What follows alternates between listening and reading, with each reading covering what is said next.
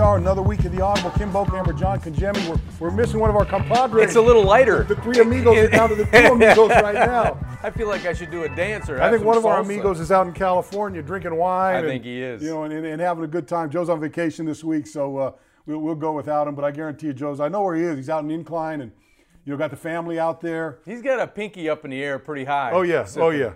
It's funny because his family here. Are so sick of going to places in California because it's the only place he goes for vacation with him. Dad, we got to go out there again. You know. And he said he had to tell him we won't go to San Francisco this time. He made a deal. He made a deal. We won't go to San Francisco. We'll bypass San Francisco. So they nodded approval and they got it done. John, this is it this week for these guys. OTAs. They had mini camp last week. OTAs this week. They'll go until Thursday, and then it's off, and they come back for training camp in late July to get things going here. And there's some catching up to do with some of these guys, particularly the rookies, some of the rookies out there. I had the chance to watch practice out here today and watch it, and you can really see. You can see some of these guys, and they're not out there in pads, but you can kind of get a feel for where they are. And a couple things that jumped out to me. I think you see the struggle with Gesicki and Smythe a little bit. Not so much in their ability to play, not so much in what they can do, because Gesicki's catching just about everything that they throw his way. But and I know I talked to those guys a little bit too. Our Gesicki off the air a little bit, and they're struggling with. He says, I learned something, and then 10 minutes later they give me something else and they dump it on me, and we got to know that in 10 minutes. And then doing that on the fly. Yes, that's the biggest thing. And we got to hear Gesicki and Smythe talk to the media this week, and they talked about, hey, we brought a whiteboard from camp. We brought it into our room, and we have like a study hall session every night where I'm rattling off a play to each other. They're up at the board, and not only are they putting up what they do, but what everybody else around them has to do, because that's just as paramount as knowing what you need to do on every play. Because you may be a decoy trying to get somebody else open. You may be running a route trying to take two defenders with you, so it opens up Kenny Stills on a deep dig route, or it opens up Devontae on an under route. So these guys are going through at a high rate of speed, but their mind is even moving faster because their body needs to catch up so that they're all on the same page. And a lot of things they do, John, are about spacing. You can I got to run a little out route. I got to run a curl. Well, where do you run that curl? Where do you settle at? Where's the spacing at? Am I running my curl and I'm sitting right next to one of the other receivers? Right. And what adjustment do I have once the coverage changes? Once the ball snapped? What do I do now? And I think those are the things that you probably saw today that we've been taking a look at. And quite frankly, their athletic ability is great. Yeah, they get down the field. You watch them on one-on-ones. You watch them on 7-on-7s. But in team drills, when things are moving and there's 22 guys out on the field, it's difficult to manufacture and maneuver and find room where you're supposed to be at the time the quarterback's ready to deliver the ball. We're going to get a chance to talk to Kenyan Drake a little bit on the program today. And we'll talk to him about being a rookie and coming in and being in this situation, because it wasn't so long ago he was that guy trying to figure out, what plays. And like you said, they're not slowing down for anybody. And you've got all the veteran guys that have been in the system that they know it like the back of their hand. It's just like duck falling off the back of water falling off the back of a duck for them. They're just going about their business. But these guys just get it stacked on. The other thing, it's nice seeing Raekwon McMillan out there moving around. He's moving really well. Jerome Baker, watch him out there. The one thing I look when I see Jerome is you kind of, we had him in a week or so ago and talked to him. But when you see him out in the field, not the biggest linebacker out there, but he's a speed guy, and you see his athletic ability. It's how he's going to adapt to playing against big guys in that outside linebacker position where they've got him lined up right now. And I think, Bo, you can see that kind of one step behind in Jerome's play just a little bit. He's in the right position. It's about anticipating being there before the ball gets there, about contesting the catch instead of allowing the catch and then tagging the defensive as a defensive linebacker instead of tagging the tight end, being in front of the tight end. So those are a lot of those learning curves that I think this rookie class is going through, because this train is moving now. This train is at full speed and it's going, and it's going to continue to go. Even though they have a break until the end of July, that learning curve now, the expectation of where you should be when you return for training camp is going to be it's going to be a high threshold. Yeah, and I've talked to a handful of the rookies. I talked to Gesicki about it. I talked to Minka Fitzpatrick about it. I said, hey, what are you guys going to do after this OTA? And they said, we're going to go home for a week, but we're coming right back and getting right back into what we're doing and what was going on, because they know the importance of it. But you're right. I remember as a rookie coming out and learning my coverage, lining up and going, okay, then we're in a base formation. I've got this coverage, I've got this zone, or I've got this man or whatever. And you go, okay, all right, I feel good. I know what all of a sudden, boom, everything switches. Now they got a bunch. They got 3 receivers on one side, another one on the other side. Now I'm like, wait, am I strong side or my weak side? If I'm strong side, do I still go outside, or is this considered a weak side? Because those things, and they happen quickly. That's right. And they're not waiting. They're not saying, okay, we're going to do it. Okay, wait, let's stop practice. Let's stop practice. Oh, you got the 3 guys here. This is your strong side. This is your weak side. If you got the weak back, this is your weak back. Even though he's split out or whatever, it's a big learning curve, and the pace out there is pretty quick for each and every one of these guys. And I think it'll change a little bit in training camp, because right now it seems like the defense, especially the defensive front 7, they're coming after the quarterback at a rapid pace. Yeah. So there's not a lot of blocking going on in terms of pads. Yeah. So things are a little bit disjointed when you go for the passing game, maybe for the running game, for a guy like Kenyan to see that hole and hit it as he would when you have pads on. But things are going in a pace that I think the rookies are catching up a little bit day by day. But they're going to have to stay after it, because as you said, the expectation when training camp starts, they have to pick up and be seamless from now to then. We'll talk about this a little more in the program, but I'm sitting up there with the scribes, and they're like, oh, there's a sack there, there's a sack there. I'm going, damn, they got no freaking pads on. I know. Look. Well, there's a negative play. It's easy for a defensive end to run up the field and beat a guy when the guy's got no pop. You're not going to punch him and do those types of things. But anyway, they'll get caught up. Meanwhile, Kenyan Drake joins us right now. Kenyan, how you doing, man? Good. How you doing? Good. Got another mini camp kind of under your getting to be is under your belt now. You got these end of these OTAs. Where's your mindset right now as to what you want to do between now and the time training camp starts, and what life has been like different for you after getting the playing time you got last year, and the expectations of you coming in and being a big part of this running game? I just want to continue to gain the confidence of the coaching staff, my fellow players. Since the last year ended, I just kind of wanted to not really focus on last year or what I did last year, but kind of use it as a stepping stone to to accomplish this year. Obviously, from a team standpoint, we didn't obviously finish how we wanted to, or get the number of victories that we wanted to. From a personal standpoint, I was I wanted to end on a higher note than what I did from the Buffalo game, but I did a good job from a personal standpoint when I got my opportunity, and that's when it's something that I wanted to definitely focus on when I got my opportunity to make the most of it. And then this year just kind of come in with Frank around me, helping me just with his veteran leadership, helping these other young guys like Kalen and Buddy and Brandon Radcliffe that are on in our backfield along with Sonora. So just kind of lead this team and this running back group to a lot more wins this year. I remember during training camp, and John, I'm sure you went through this all the time. Every year I had 1 or 2 things I want to get better at. I want to get better at an inside rush. I want to get better at knocking somebody. Certain skills that you want to improve that are going to make you better.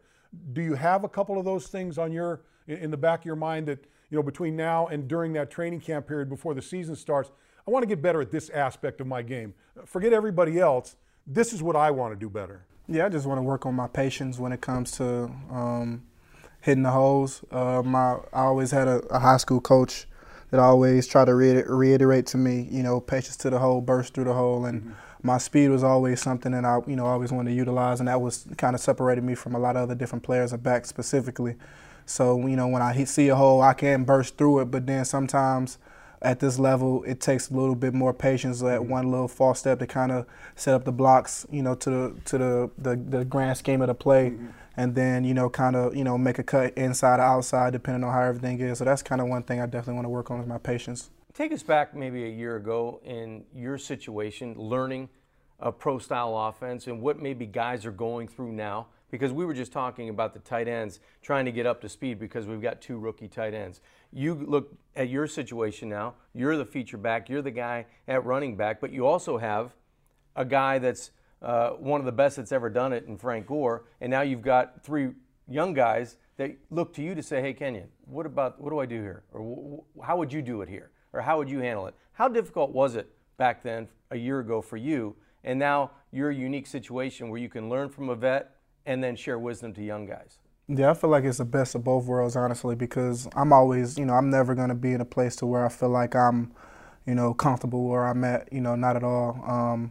I'm always going to be a student of the game, trying to learn all that I can, and also, trying to give the guidance and the wisdom that I learned through just experience. I feel like that's the father of learning is experience and repetition. So the last 2 years, from my first year, I definitely learned a lot just about professionalism coming in as a rookie, trying to get my feet under me, trying to, build a platform that I can kind of step on from there. And then my second year was definitely another stepping stone to where early in the year, I didn't get a lot of playing time, but I got a lot of special teams playing time, and that kind of gave me a lot of confidence to go out there and just make plays just from a gunner standpoint or from a, kick return standpoint, just whenever I got the chance to, make a play on the ball, I had the ball in my hands. And then once I actually started running the ball and getting out there and understanding the grand scheme of, what I'm supposed to be doing, what the O-line is doing, what the quarterback is checking, then what the D-line is doing, how they're slanting the secondary if they're coming down and things of that sort. So now this year is almost just a maturation and having all those things that I learned from the last 2 years come into one, and to kind of go out there and just, show what I can do on and off the field. You're kind of working on the fine details of being a running back in this league and within this offense, but take yourself back a couple years to your rookie year when you were standing out here like the rookies now, and you've gone through OTAs, they've installed a lot of stuff, and then you walk into a team meeting before, and here's 3 more plays that we're going to run here, and then we'll run out of the field, and 10 minutes later, you're having to do those things. And there's a very steep learning curve, both from a terminology standpoint, from an execution standpoint, and from a fundamental standpoint in each one of those things. And I can imagine as a rookie, because I remember it myself still, it just felt like you were standing in the middle of I-95 and cars are coming in all different directions, and sometimes you don't know which way to turn. Right, and this is definitely with this type of offense that Gage runs, it's high tempo, high octane. So, once you get on the roll, you make a big play. He's getting on the ball, he's barking out, signals to the receivers. Tanny is trying to, relay to everybody. Then, then I'm trying to be in the middle, just trying to, catch what I can from, any type of signal or any type of, just anything that I need for me to run my specific play or my, my technique. So it's kind of funny just, hearing, Kalen and all the other guys that are rookies now just being like, everything's just moving real fast. I'm like, that's just how it is going to be, for the next, few weeks when you get in training camp. It's going to even be moving even faster because it's real deal then. But at the same time, it's just really, you just got to remember it's, it's football. So once you put that extra time in to study, you go out there, you get the reps, and then once you mirror the study time with the reps, and then you just repeat it over and over again, and you just go out there and you play the game you've always been playing. We got the rookie side of it now. Now take us to a guy that's been in the league 14 years in Frank Gore. I mean, when I saw him, I still couldn't believe. He just looks like a chiseled man. Yeah. He just goes this sideways, shoulder to shoulder, and then straight down. What's your impressions been, your first impressions of Frank Gore, and what type of guy he is and what kind of teammate he is? Yeah, you can see why he's been in the league for a long time now. Obviously, coming into this offense is new to him, so it's new terminology, new offense in general. So he's kind of learning as he kind of goes on the fly too, but you can see that hunger in him. It's not like, he's just kind of sitting back and letting everybody else just kind of, do what he have to do just because he's, a 14-year vet and he's pretty much almost a shoo-in for the Hall of Fame. He really wants to go out there, help this team win, help the younger guys, build up the confidence and build up the knowledge they need to go, as well as building himself up. He didn't have a problem with coming and asking me a question that, he may not know from an offensive standpoint. And that kind of means a lot to me because seeing, where he's come from and, the type of person, the player he has, shown to be, the fact that, he has to come and ask me some questions about the offense, it kind of gives me confidence to know that, I'm still dependent on to, lead this group because I am the most tenured back on this, on the roster. So hard to believe you're saying that, right? Right, literally, it's crazy. So it's just cool, just kind of knowing that I have him in my corner, and then I learn from him just by looking at how he goes out and handles his business day in and day out. And when he gets the ball, it throws you back. You're looking like back in time because he still looks like he's a rookie out there running around. You got about 80 guys running around there, and you got to get down to 53 at the end of training camp, but. There's been a lot of changes on this football team, a lot of personnel changes. I think they're looking at attitude changes, a lot of different things. When you're in the locker room, how does this team feel different to you than maybe the last couple teams you've been on? Every year is a different team, and that's how the NFL kind of goes. It's a new year, new team every year, literally. It's not like college where you're showing for 4 years, 5 years with a scholarship. So, it's just different because it's different people. There's different personality, different characters. Gase, has the guys here that, he believes will help him win games. And, I wish nothing but the best for the guys that, moved on to other places to, kind of go on and take advantage of their, individual, opportunities. So I feel like now that, Gase, has the people that he wants here and that he wants to form into what he wants to now. People he wants to count on. Right, exactly. So it's just like now we're just looking to win the games with the people we have in the room. That's all we can do. How's it been with Minka now on the roster? First-round draft choice, coming from Alabama, being a guy that has played multiple positions at a high level, national champion, all-SEC, All-American. How is his growth, and how has he maybe leaned on you a little bit because you come from that similar background, that similar culture? Have you been able to talk with him and talk him through some things as a rookie? Yeah, and the thing with Minka, he doesn't really need much help. He's very self-sufficient, honestly. So, every now and then I'll get with him and ask him how practice has been going for him and things like that. And he said, one of those is like one of the mini camp practices last week. He was like, yeah, man, they had me at 3-4 different positions. He was like, it's hard enough to where, you got to learn one position, but, he has to, go out there and learn nickel. He has to learn free safety, strong safety, outside corner. So, if anybody can do it, I know he can, honestly. We've been talking to Dolphin fans, the entire offseason, and you go around town and, people are asking questions about Ryan Tannehill. People want to know what does he look like? Is he healthy? Is it good to have number 17 back in the huddle leading the offense? No, for sure. And I always, if somebody asks me about him, I always just, tell them it's like he was never missing from the jump because he was always in the meeting rooms. He was on the sideline, our best cheerleader, because he couldn't be out there physically. He was always there mentally getting the reps. In the meetings, always, trying to figure out, how can we check to this, check to that. So it was like, it's almost like, he was never, not there, right? So it's cool now actually physically having them out there, and it's like almost like a common effect with the whole entire offense, having them out there, having expertise and knowing that, he's going to lead us again this year. It's nice to have Alabama guys. I remember early in my career, we were kind of struggling to be a team that gets in the playoffs. All of a sudden we got Bob Baumhauer from Alabama. We got Tony Nathan from Alabama. We got Dwight Stevenson from Alabama. We got Don McNeil from Alabama. Next thing you know, we're seeing the playoffs every year. There's a trend. So there's a trend. So I'm hoping this is the beginning of one of those trends. Give a few more of those Alabama guys and Ohio State guys, and we may be that football team that's challenging for big things each and every year. I need to ask you this: if my memory serves me correct, you got a dog, right? Yeah, I do.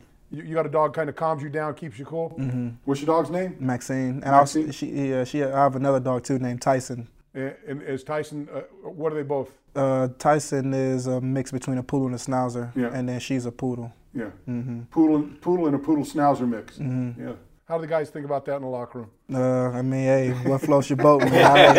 I love my dog, so I don't really care what anybody thinks. I got allergies. These are allergenic.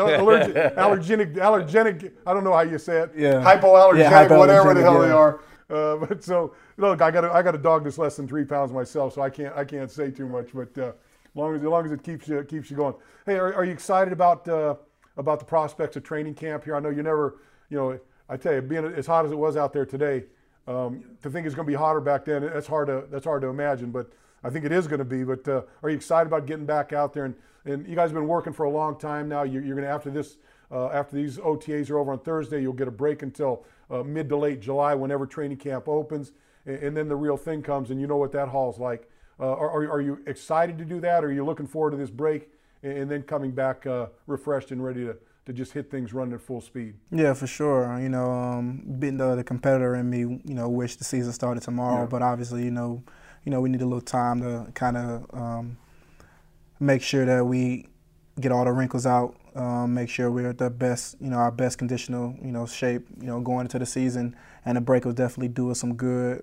Just kind of get away from football a little bit, just unwind and make sure we come back full speed. So, it's been a great OTAs, great seeing the young guys come in and definitely compete. Definitely feel like the rookie class is definitely going to contribute this year, so I'm excited about them. You guys got an offensive line coach out there who's a bit of a lunatic, isn't he? Yeah, man. He's like one of those old school offensive line. Turn your hat around. The defensive line coach, he gets it going. Yeah, Coach Kasurik. Kasurik, maybe that's what I'm thinking of. Yeah. Is that the first and last guy you hear when you come on the field? For sure. And you always got to have a guy or two like that on your team just to kind of get everything, edged up a little bit, get guys out there running around, guys running around hitting each other for a living. You need that kind of guy in your ear to kind of get you wound up. Well, always that guy. It was either offense or defense. We go, oh, damn it, let me show you. Get you the snap. Next thing you know, the guy has got blood coming down his forehead. Damn it, that's the way to do it. It's great. Those types of guys. Every day, whether it's an OTA practice or it was mini camp, you're going around and everybody's in individual drill, or they'll break out to go for special teams, and there's one voice in the corner on the second field, all the way in the back. He's going, get on the ball! Right, always. Run to the ball! I appreciate it. It's all cut from the same cloth, it's man. Beautiful. That's it. Hey, Kenyan, I want to thank you for stopping by, man. Looking forward to big things out of you this year. It was a pleasure watching you get the opportunity to get your carries last year, and we're looking for big things out of you. So, have a good rest of the off season, however small it is, and get ready to come back and hump it pretty good, huh? Yes, sir. Appreciate you. Thanks for your time, Yes, sir. Thank you. Appreciate it, buddy. Yes, sir. Kenyan Drake, Dolphins looking for a lot there. Explosive. That's what he brings to this offense. Yeah, explosive plays. We saw big plays time and time again. I think in Carolina, you say, okay, here, this is what we can expect, and we can see more of from him. And then I think I really love the addition of Frank Gore, both as a mentor, but as a guy that's going to give you. He's not here to be a teacher. He's here to play football and be productive. And I think that's a good mix for the Dolphins. Good for him because he's going to share carries. He's been in the league for a long time, but I don't think his carries are going to be minimized very much. I think the best thing, Bo, about our running back situation is we've got two backs for sure that can play on all three downs. Yeah. And it doesn't matter who's in there. If somebody needs a blow after going 3 series in a row and there's been a 9-play drive or an 11-play drive, you can stick Frank Gore in, or you can put Kenyan back in the game if Frank's the guy that was in on that series. And you've got a guy that does not need to be substituted for any types of plays, any types of pass protections, any types of certain runs that he likes or dislikes. I think their skill sets are obviously a little bit different because Kenyan has that breakaway speed, but Frank is built to break tackles as well and get those tough yards and catch the football out of the backfield. Yeah, not only reaching a little bit, but too, you look out there at practice, you see number 33, Kalen Ballage running out there. He's a big, specimen. Strong, specimen type of guy. And John, I like the idea of having multiple tight ends that you can use, whether you're going to use 1, 2, or 3. I like to have multiple backs where you're going to put 2 of them in the backfield. We saw Adam Gase wanted to do that last year with Damian Williams. Right. There was a couple times you had Damian and Kenyan in the backfield. Both can catch, both can do multiple things. And I think the Dolphins. We talked about this last week in the secondary. How depth gives you opportunity to get different matchups and get people in different spots. Same can be said for the offense when you've got 3 or 4 tight ends that you can rely on. When you've got a number of running backs and you can put them in, or 1 running back, 3 tight ends, 2 running backs, 1 tight. I mean, there's a lot of different combinations, and then you throw the receivers out there. They're really are. Now these guys got to produce, but I think the types of players that give you a lot of flexibility offensively, the Dolphins are in a pretty good spot with those guys right now. Being before anyone's someone's going to get hurt somewhere down the road. So that always changes. But I mean, where we sit right now and looking down the road, got to feel pretty good about the options that are available in there. I think so, especially at the defensive back position. Just as Kenyan was talking about, Minka went to him and said, hey, they had me at 3 or 4 different spots. Well, that's going to happen. That's a reality because of the skill set that Fitzpatrick brings to the Miami Dolphins secondary. He can play off the ball. He can play on the ball. He can play in the slot. He can play on the edge if needed. There's a lot of different things that he can do. And it's the same way if you get Balaj coming along, if he's not making mental mistakes because the offense isn't too much, you know, he's blowing a circuit on pass protection, or he isn't where he's supposed to be on the checkdowns. Those types of players can be key not only to the offense or the defense, but those guys, especially the tight ends, are going to have to contribute on special teams somewhere. Those are your guys, those Balaj type players. You know, you've got the Durham Smythe type player. You've got an extra safety in the back end that's going to have to be an ace because you're missing guys like Michael Thomas. You're missing guys like Damian Williams. They were not only keys for offense and defense. They're productive. They were your top guys with Walt Aikens on special teams. One of those positions or two of those positions are going to have to create those types of players on special teams. No doubt about it. You get Tony Lippett coming back, and hopefully he can fill one of those spots because he's a pretty good special teams guy also along the way. But, yeah, things are looking good. So some of the concerns I have just watching practice out there, John, and I really hate to bring it up a little bit because they are in just, you know, there are no pads and they're doing what they can do. But pass protection has been an issue since minicamp, OTAs, all these things. And look, some of it is the fact that I always think the offensive linemen are at a disadvantage in this type of situation because, you know, they're not punching like they would punch. They don't have their pads on. And the defensive lineman can kind of just tee off on them a little bit and get around the corner. And along that lines, I'm watching Laramie Tunsil, and he seems to be one of the guys that's kind of struggling out there. Looks a little big to me. Looks a little slow-footed to me right now. And I think he's one of those guys, at least from my vantage point in a short period of time watching him, I'd like to see him be a little bit more aggressive, and a little bit more urgency, a little leaner maybe, and a little quicker. You know, I think, Bo, you're right. It is tough to evaluate, truthfully evaluate, because if you go through any one of these OTA practices, any one of these minicamp practices, you would probably say, you know what, the defense had the advantage up front. But on the flip side, there could be a fight every play. Yes. You know, how hard do I punch a Robert Quinn coming around the corner without pushing the limits and saying this is going to be a full-on, full-speed drill, which it can't be. You know, so you're right. I think you'd like to see guys in better spots, in better hand positions, better footwork type of things. But I do think as they're going through individual drills, as they're going through the 7-on-7s and the team, that there has been good work going back and forth. But I would say the majority of the practice, at least the one I saw today, the defense had the advantage. There was a pick six by Tony Lippett. You know, even though the vets were back to work, there were a couple deep balls on the other end by the offense, but the defense won the 2-minute drill. They stopped the offense on every occasion. So there was a little bit heavy-handed on the defensive side. You know, before Kenyan came on, I saw him out in the field, and he asked me, he says, "What is this thing we're doing?" I said, "It's a podcast." He said, "What is that?" And he knew what a podcast. It wasn't like Joe, like you and I and Joe. Joe well, I guess you know. I had no idea. I'm still trying to figure it out. I faked it, Bo. So I said, well, look, if you want to see it, just go to Apple Music, go to Dolphins.com. Right. You can go to the Miami Dolphins mobile app. You can go to TuneIn Radio. And the episodes drop, since Joe's not here, Thursdays. Oh, yeah. They drop Thursdays. So that's what's going on out here. And look, we always want to let our fans we always want to let our fan know that listens to the podcast for us. That guy's a great guy. Is that you can send in your questions on Facebook and Twitter, and we'll get to them. In fact, we'll kind of get to some of those right now before we get to some other things. Before we do that, the Dolphins, all but one of their draft picks is signed, and I think they're pretty close to Gesicki. Minka Fitzpatrick, Jerome Baker, Durham Smythe, Kalen Balaj, Cornell Armstrong, Quentin Poling, and Jason Sanders all have signed their contracts. Gesicki, I know, is pretty close to it. I'm looking through these numbers. Jason Sanders is going to be an interesting guy to watch. Yes, he is. Got some leg strength.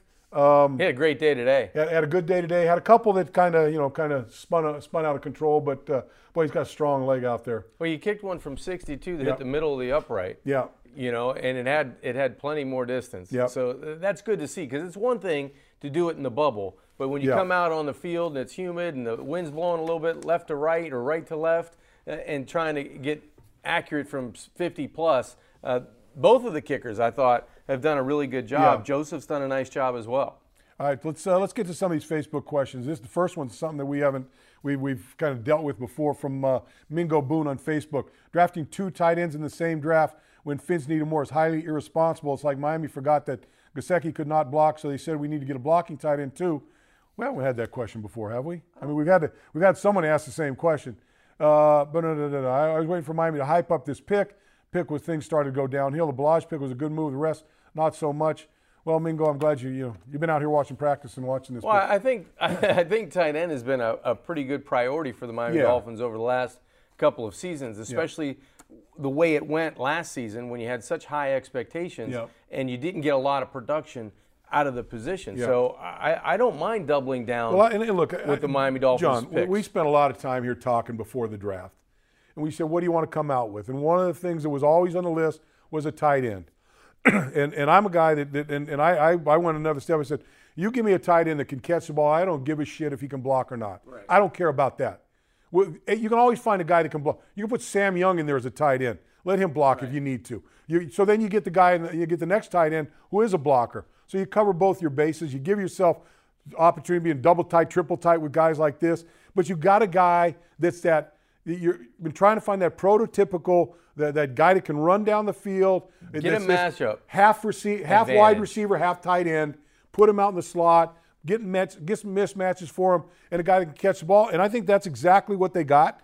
And then you back it up with a guy that can block. I don't think that that's irresponsible of this football team by any stretch of the imagination. How many times in the red zone did the Miami Dolphins take Julius Thomas, put him outside, and ask him to run a slant, ask him to run a fade, ask him to run a fade and expect the ball on a back shoulder throw? There's so many things that fits Gesicki a lot more than it did last year with Thomas because he just couldn't get it done anymore. Well, one of the things they talked about Gesicki coming out of the draft from Penn State is a guy that gets the ball at the peak. That high balls. That gets up. He wins in the air. There's a play out today. There's a play ball today. Tipping around. Hits high ball to him, tips it up. Ball's bouncing around. 2 or 3 guys. Could have been a pick. 2 or 3 guys touch it. All of a sudden, he comes out of nowhere, high points it, takes the ball. Exactly what we talked about before him going in the draft. And that's what you're looking for. And I don't give a shit if he can block or not. I really don't. No. If you can make plays like that in games that count, that's what the guys here for. What do the Miami Dolphins do inside the 10? They don't stack it. They don't go really a lot of 3 tight ends. They spread you out and allow Kenyan Drake and now Frank Gore to be able to use that accordion. You spread them out by formation, then you might bring them back in. But when you bring them back in, you might have Gesicki split out as an X or a Z against a corner that's 5'10", and now we play jump ball. Or try to fight across his face. Julius Thomas isn't here anymore, so I hate to take shots at him. No, I'm not taking a shot. But I was taking shots at him when he was here. Look, there were a number of times where Adam Gase put him out, split him out, or put him in a situation that was an ideal matchup. And he would run the route and be open, and the ball would be delivered, and either he wouldn't make a play on the ball, he would short arm the ball, or he would drop the ball. And so, if you watch those games last year from a tight end standpoint, there were opportunities to make plays there. He just didn't make plays. Now you take a young guy in here that goes after the ball, that can catch the ball. And look, back when Julius Thomas was a young guy, same thing. That was the matchup. He's an older guy. I mean, and his skills weren't what they were early on. Now you got some young guys that you got a coach that can put him in these mismatches to take advantage of. I just don't see what there is to feel upset about that. You're not. Yeah, you shouldn't be. And you should also have the expectation, though, that his best football isn't going to be in 2018. No. He's going to be a very manageable 2019, 2020, that guy should be hitting his full stride. He should be dominant. Absolutely. Yeah. But you hope that you see glimpses when he's given those opportunities to be split out in the red zone, to run a seam route, to take the football away from the opponent, to defend and make sure it's not an interception. There's a lot of different things that you can do as an offensive wide receiver or tight end that you might not make a touchdown or make a conversion on third down, but the other team isn't going the other way with the football. Gregory Crate off Facebook. Drake will really do well this year. I watched him at Alabama. He's the real deal.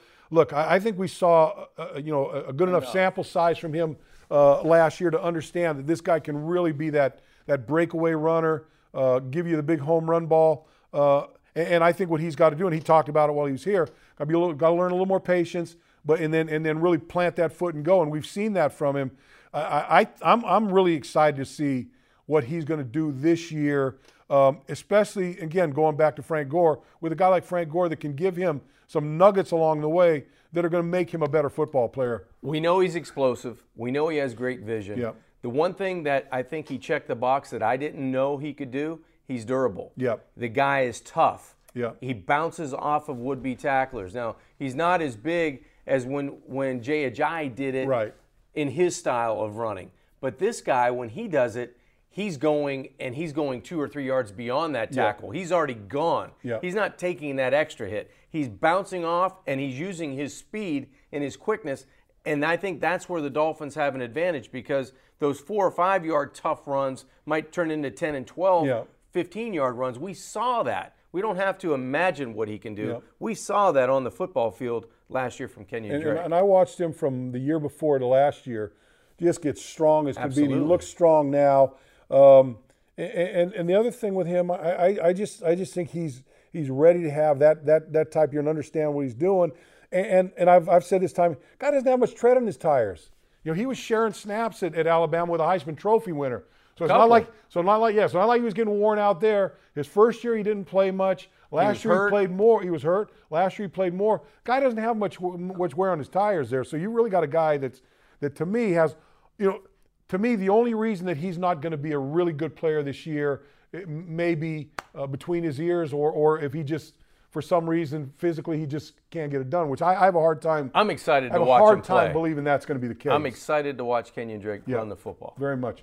Jeff Claiborne from Facebook, curious, if the team brings in Quinn to go with Wake and Haynes, does that mean it acknowledges first-round defensive end Harris isn't very good? And I think the team, I think everyone looks at stats with Charles Harris last year and said he didn't do anything.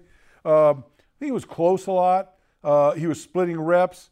I think he's going to be a better player this year, but I think what this says, to me what it says is this is a football team that's kind of shifted their mode from big guys in the middle to, hey, look, if we need to line up 5 defensive ends across the board and rush the passer, then we're going to be equipped to do that. I think that's what it means to me. There's no doubt that William Hayes is going to kick down and play some defensive tackle in a lot of situations. I agree with you with Harris. I mean, the mentality of this defensive front is going to be give me as many plays at the maximum effort that you can give me. And when you look around, here comes 4 other guys, 4 other dudes are coming on the field. And you don't want to see that expectation level go down at all, because you've got Quinn and Wake. Hey, it might be Harris and Branch. And it might be Malvo coming in on certain plays. There might be a lot of guys rotating at that tackle spot. You talk about Phillips that needs to have a really good year. Godchow. You know, there's so many guys that are going to be in that rotation. You throw in a guy like William Hayes, and I think you've got a good mixture. Does Vincent Taylor come on and be a guy you can count on? I think this defensive front is going to go 8, 9 deep. Well, again, John, it's what we've been talking about in the secondary, and we just talked about offensively. You know, numbers of guys. You know, guy depth. Rotation guys on the defensive line, you know, depth in the secondary where guys can play multiple positions. So you got the same thing up front. And you know, I think when you really start to become a very good football team, that's what you have. You look at the Giants back when the Giants were running through. Didn't matter. And they had all those defensive lines, Pugh and JPP and all those guys that were lining up and just rushing. Hell, that's how they beat the New England Patriots. When the Patriots were undefeated, they beat them with rushing 4 or 5 guys, all defensive ends, all day long in the Super Bowl, and knocked them off the crown. You've got to be able to have edge pressure, but there's nothing that irritates a quarterback more than that when he escapes the edge pressure and there's nowhere to go. That is where the Miami Dolphins have frustrated when they frustrated New England in the passing game in Tom Brady. They've been able to whiz on the edge, you know, get that speed rusher up the field, but they've been able to get somebody up in his face. Yeah, and look, the other thing that I love the fact that they brought William Hayes back, because I thought before he got hurt last year that this guy was as good as anybody they had on that football sideline team, to sideline, on that field everywhere, and you know, you see guys trying to outrun him to the sideline, and he just couldn't run him down, and for all his talk about him being, you know, he put pressure on the quad. I'm just very happy about them bringing him back. He's savvy. He gives you effort, and he's absolutely a guy you can count on. Get questions from Twitter get questions from Facebook. Now we got one from YouTube. Oh, that must our be first YouTube. That's Joe's contact. That's somebody that's high tech, a little more high tech than we are. David Lenzen, pulling for Stephon Anthony. His first year highlights were off the hook. Fight for your job and make it happen. Dude is super athletic. I hope to see you on the gridiron. I hope he's talking about Stephon Anthony. Yeah, I'm sure he is. If not, someone's going to have to give me a contract. We'll be on the sideline. Yeah, I'll be on the sideline, not the gridiron. Yeah. I'll be on the Gatorade iron. Yeah, Stephon Anthony's going to be an interesting watch. Yes. It's going to be an interesting watch because you got the young guys in there and McMillan and Baker in there. Kiko's, he's locked in there. Garvin, a guy that has experience. You got the kids from last year. You got the kid Chase Allen. Yeah. You got Mike Hull. There's talent. A lot of guys out there that are going to be battling for those spots, and that includes special teams and all the things that those guys can do. So Stephon Anthony, I think he's probably at kind of got maybe to the top of the heap of those other guys. But I think that's going to be one of the really good battles to see who's going to come out, who's going to be that linebacker group when the season opens up. I think Anthony was at a disadvantage last year because he didn't really know the defense. Yeah. He didn't really know how he fit into the scheme. Yeah. And this offseason has been very beneficial for him in terms of knowledge, in terms of spacing, in terms of what Matt Burke, the defensive coordinator, really wants to get out of that linebacking crew.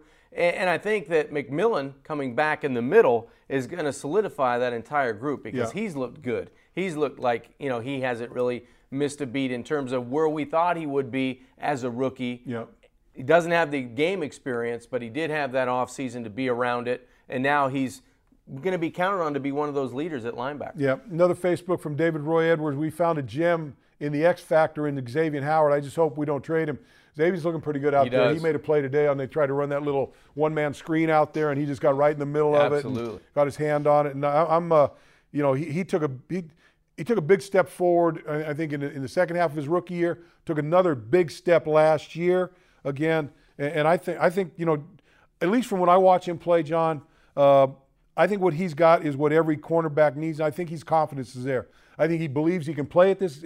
I think he knows he can play at this level, and I think now he believes he can be an elite cornerback at this level. And I think we're starting to see that come to the surface. You know how that is, Bo, when you play with confidence. There's nothing like it. You feel like you can't be stopped. Yep. And I do believe that Xavier feels that way. He's played that way in games when it's counted. He looks the part. I mean, he's got great size. And now he's starting to anticipate and be able to position himself where he doesn't have to go so far to make a play. Yeah. It's not that big 10-yard cushion where guys are throwing out routes and, Xavier's not in the frame. Yep. This guy is serious about his craft. His body looks terrific. Yep. His speed looks up to par. And I think he's separated himself, from some of the other corners on this team. And I think he's got himself, I think he's getting to the point where he's one of those guys that sees formations, sees route trees. Just by alignment. And says, you know what, okay, I know what they like to do out of this. I'm going to cheat a little bit. I'm going to cheat. And I've seen safeties, some of the best safeties I've played with were guys that knew when and where they could cheat to put themselves in a better position to make plays. And I think you're starting to see that out of Xavier Howard. There was a play today, Bo, that Kenny Stills ran almost like a double move corner. Yeah. And it was right in front of me. And Xavier already ran before Kenny broke. He read the route. He ran outside and told Kenny, I was waiting for that play all day. Right. I've been waiting for that route all day. And if the ball came his way, he was in perfect position. Those are the types of things you're talking about where you have some experience now, you have some confidence now, and your body's ready to react for you. Yeah, the one thing that a lot of people don't understand when you talk to them about these young guys and getting ready is say, and you say, you know what, the guy's not going to be his best until he can stop thinking out there. But still, you don't tell, when they call, whether you're an offensive defense player, they call a defense or they call an offensive play. And you've got to kind of go through a check. If you're doing that, you're not at your best. It's that, okay, here's the play, boom, I know what to do. I don't got to worry about, I don't even got to think about it because I know what I'm doing. Now it's about how do I beat this guy at this deal because I know where I got to go. I know where to get there, and I know how to beat this guy. I just got to do it now. And you're not seeing ghosts. You're not guessing. You're actually ahead of the game. You're anticipating what could possibly happen. And if it doesn't happen, you're still in position to make a play on the football. Dolphin Mike out of Twitter. Dolphin Mike 2. I don't want to get him confused with Dolphin one. Mike yeah, 1. One's always or asking Dolphin questions. Mike with no number behind him. I believe pride, poise, and leadership will win us more games than the talent we lost in the offseason. Go Fins. John, I think it was a couple days ago I saw where Sports Illustrated came out and picked the Dolphins to be a 3-win football team. Yeah, I saw that. I think the over and under in Vegas is 5.5 or something like that. So nationally, this team is not getting a lot of respect. Understandable because when you lose players. Well, I was talking to a guy yesterday, a guy that I like, and so he's having a serious conversation. He says, "Geez, you got rid of all these guys and this and that." And I said, "Yeah, but you know what? You got the guys here you want. You've got these young guys, and you've had a couple good drafts, and you're building a foundation on young guys." And so I don't think the guys that you lost are going to be a big issue, and I believe that. But there's a lot of other people who say, "Oh, but I think locally you can tell people that. And the people that are doing the national stories, they're not down here. They're not. All they see is, okay, you lost Sue, you lost Jarvis Landry, you lost Mike Pouncey. You lost Mike Pouncey. Tannehill hasn't played in a year and a half. 3 wins, and I think that's the way that their evaluation. People that are out of the market, that's their evaluation. Now I was out in San Francisco in the Bay Area for a week last week, and believe me, they got the 49ers. Were they going to the Super Bowl? They got the 49ers going to the Super Bowl right now, only because of.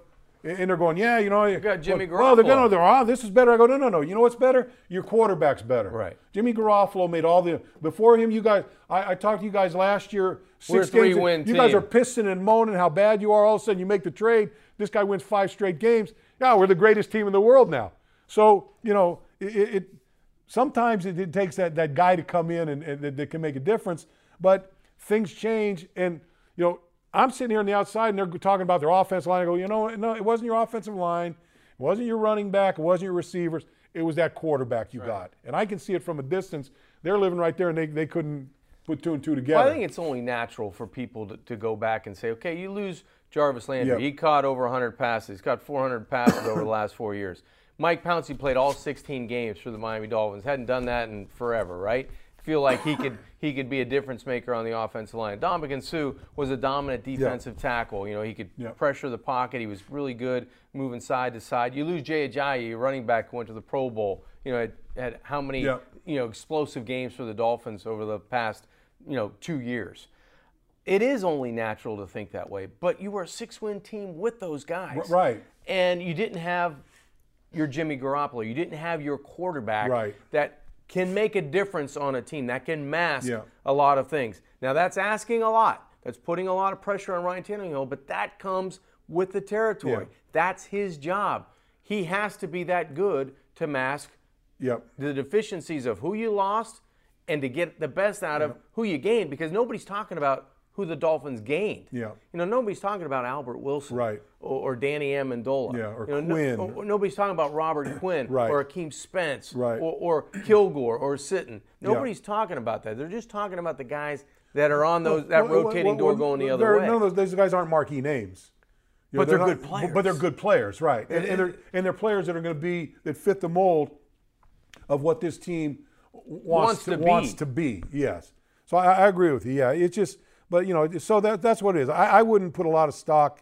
First of all, I don't put a lot of stock in over and unders because who knows how everybody's going to be. I can tell you. I go to Green Bay last year. Green Bay Super Bowl contending team. They're running along. They only lost a guy. All of a sudden they lose one guy. Boom, and everyone that they stunk. The week after that, the Monday after Aaron Rodgers got hurt. Everybody went back and looked at their schedule and who had put a loss for Green Bay. That's a W now. That could be. So, but that's the way the league is, and everyone keeps going, you got this team and that. The team that you see on opening day, for both teams that play on opening day, they're not week 10. They're going to be completely different teams. Guys are going to get hurt. Some guys are going to come out of the shell that you didn't count on. So it's a volatile league and especially the way it is now with comings and goings. So, but I think what Kenyan said earlier, we asked him about, hey, go back 2 years to a rookie or go back last year to how you felt. Every team changes the dynamic of who they are. Now, they may not change a whole lot of names, and if you don't change the name at quarterback and that guy's elite, there's less a drop in a team's expectation. But every team is going to go through that change in the offseason. Well, let's talk about volatility. You know, when Ryan goes out, and then you in the last minute you bring in Jay. You got Jay Cutler. I've never seen a more volatile quarterback in my life. And when I say volatile, one week looked great, the next week looked like he shouldn't be playing in the league, and then maybe the next week, and then all of a sudden he has. But the one, you know, I've watched Ryan Tannehill the whole time he was here. I've never seen that curve from Ryan. I know what I'm going to get. You know, from Ryan. and you know, look, his bad is not going to be as bad as Jay Cutler's bad. His good may not be as good as Jay Cutler's good, but you're not going to have the peaks and valleys that you had out of your quarterback position with Ryan Tannehill if he stays healthy that we saw during that period. So add that into the mix that made this team a 6-win football team, you know, I go back to 16. And with Ryan Tannehill, in the games that were won in the last minute of games because of, you know, offensive plays, defensive plays, whatever. I mean, they won 10 games, and they probably won 6 of them within the last 3 minutes of the football game. Yeah, on either side of the football. Right. And for my liking, give me number 17 back there and take our chances when those opportunities present themselves. And I think last year, you go back, you know, the Miami Dolphins, yeah, they were a 6-win football team, but there were games where you felt like you had a chance. Yeah. You felt like you had a chance. All they needed was another stop, or all they needed was another first down. And on offense especially, there were so many negative plays either before the ball was even snapped or when the ball was snapped, taking a bad sack or having a negative play, that team was not good enough to overcome that because I don't think they had enough consistency at the quarterback position, as you said. So this year, when you have Ryan Tannehill coming back, I think it gives you the confidence that, hey, first down or second down, that negative play isn't going to be as negative from the quarterback standpoint. Well, look, and it gives you a little bit more confidence as a play caller for Adam Gase to do a little bit more things with your offense, because I know we've heard Adam say that there were certain things that you kind of had to steer away from with a certain type of quarterback. Well, and I'm glad you brought up the penalty situation, because that to me is the easiest fix for this football team, because they had some horrendous. They put themselves in such bad positions penalty-wise. You know, from first and 10, now it's first and 15. Very difficult to convert in the National Football League. First and 10 for the offense. First and 5. You jump offside, now it's first and 5. Right. You complete a play to move the chains to get you into scoring position. Oh, personal foul. This guy threw an elbow. After the play, let's bring it all the way back 15 years. Now that drive. They shot themselves in the foot so many times, and you're never going to eliminate penalties. But if you can eliminate those stupid penalties that are critical at a critical time in the game, where you've just made a first down or you've just made a big stop, and the guy feels the urge to stand and get in the guy's face and berate him. Here comes a personal foul. Okay, that stop you just made, now it's a first down, 15 more yards, and now they're going to kick a field goal, and we just got our asses kicked. Bo, how many post-game shows did we do last year where we got to the penalties and went, wow, 11 for 115 yards, or 14 for 100 and something. Anytime you're over 50 yards, I mean, 50 is a pretty big number. Anytime you're over 50 yards in penalties, those hidden yards you can't get back. Yeah. Unless you have a dynamic play, an explosive play that masks all that. Because you forget as a fan that first quarter procedure or that first quarter, personal foul that brings you back, that stalled a drive, that you got no points. No points, nothing. And you probably end up punting, give them a short field, and they put points on the board. Or the flip side of that, you kind of gave them a first down or two, and there's 25 yards in that drive where you can't account for, but you watch film the next day and you go, wow, there it is right there. Yeah, I really gave it to them. I would really like to see that. I have two beliefs on penalties.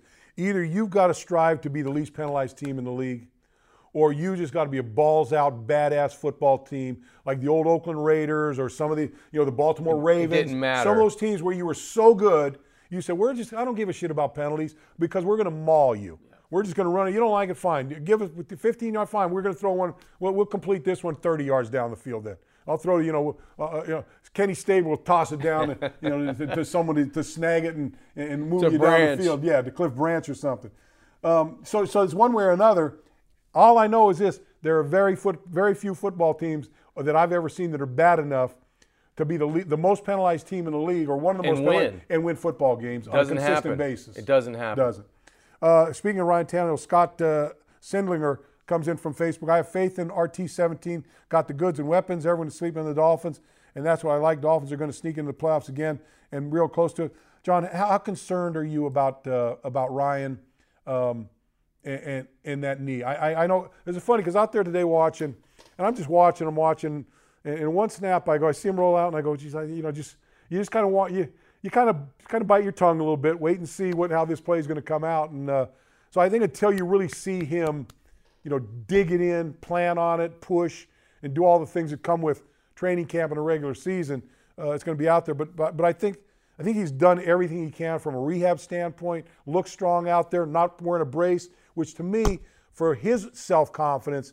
is a big thing. I think you're right. I think everybody's tainted that saw Ryan go down last year during training camp because it was a non-contact play. Yep. But I think all the people that saw that have to realize that he's had surgery now. That knee has been through a vigorous off-season rehab, conditioning / get your body back to play NFL football type of scenario. I don't have any inhibition about Ryan Tannehill, the way he's looked through OTAs, the way he's looked through minicamp, the way he's going through individual drills, the way he's carrying himself, the confidence that he has. I really don't. I think it's all about getting himself back into a situation in a real game to be able to go through the process and say, hey, I'm ready. Physically, I'm ready. Now it's all up to me doing it, with my arm. I quite frankly, I see a little more joy in him out there. I kind of see him got a little more life to him. It's his team. A little more animal. That's right. It's his team. Yeah. I mean, there's no way around it. If Ryan Tannehill has success, this team will win. If Ryan Tannehill is average, this team will struggle. Yeah. And that's just the way it is. Yeah. He has to be good. He has to be at his best. If he struggles, well, we're going to have some help somewhere else to win that game that particular day. And that's pretty fair for quarterbacks around the league. But I will say that he has to be at his best within the AFC East. Yeah. Because the key to the Dolphins getting to the playoffs is sweeping the Bills and sweeping the Jets. And there's no way around it because if you look at the schedule, you got to find 6 other wins that way. Yeah. That's the easiest route for Ryan Tannehill and company to be good against the Jets, be good against the Bills. If you sweep them, you've got a chance. Yep, I with you. I agree with you 100%. Okay, last thing here before we could go on Twitter at Sprinks96. What advice would you give the players before they take off until training camp? Don't get arrested. There you go. Bingo. Stay out of trouble. Whatever you do, stay out of trouble. Don't put yourself in a position where I don't care if it's somebody else doing it. Walk away. Just walk Go away. Have fun. Have fun, but just stay in shape. But don't be the news. No, don't. Don't be the news. Yeah, let everyone else be on the news. Don't pop up on ESPN. Oh, geez, in Miami, so and so. On South Beach. Yeah. Just go hang. A lot of guys are going back with their families. A lot of guys doing things over the next probably 5 or 6 weeks. But I think this team is vested. I think this team has given a lot over the last month. If I have a good feel for this team right now, I think the vast majority of these guys are going to go home for a week, 10 days maybe, and then be right back here and getting themselves ready to go. Because it's just the mentality of the game these days. Different back in the old days when training camp was a way to get in shape. If you've got almost a month, you got about a month off, maybe a little more than a month. Yeah, about 5 weeks. Before you come back, 5 weeks. If you don't do anything, you're going to be way, way behind the curve when you get back here. That's right. And you may have a starting job now, but 6 weeks from now, if you don't do anything, you may be an also-ran. Yeah, it's not only physically, it's mentally. Yeah. It's going over things that you've done through OTAs and going over that and just kind of rehearsing those scenarios in your mind because it's very difficult to take that switch from on and put it on off for an extended period and expect just to flip it back on. That's right. Apple Music, Dolphins.com, Miami Dolphins mobile app, TuneIn Radio. Episodes drop on Thursdays. You can catch us each and every week. Joe will be back. I think Joe will be back next week, right? That's the plan. Well, we're thinking. He's in Lake Tahoe, and he's in his sweet spot right now. He likes to gamble a little bit. Yeah. He likes to get out there and throw the, Did we give that advice to Joe before he left? Don't be the news. You can give that advice to Joe a lot. I think Joe likes to be the news. Let's just put it to you that way.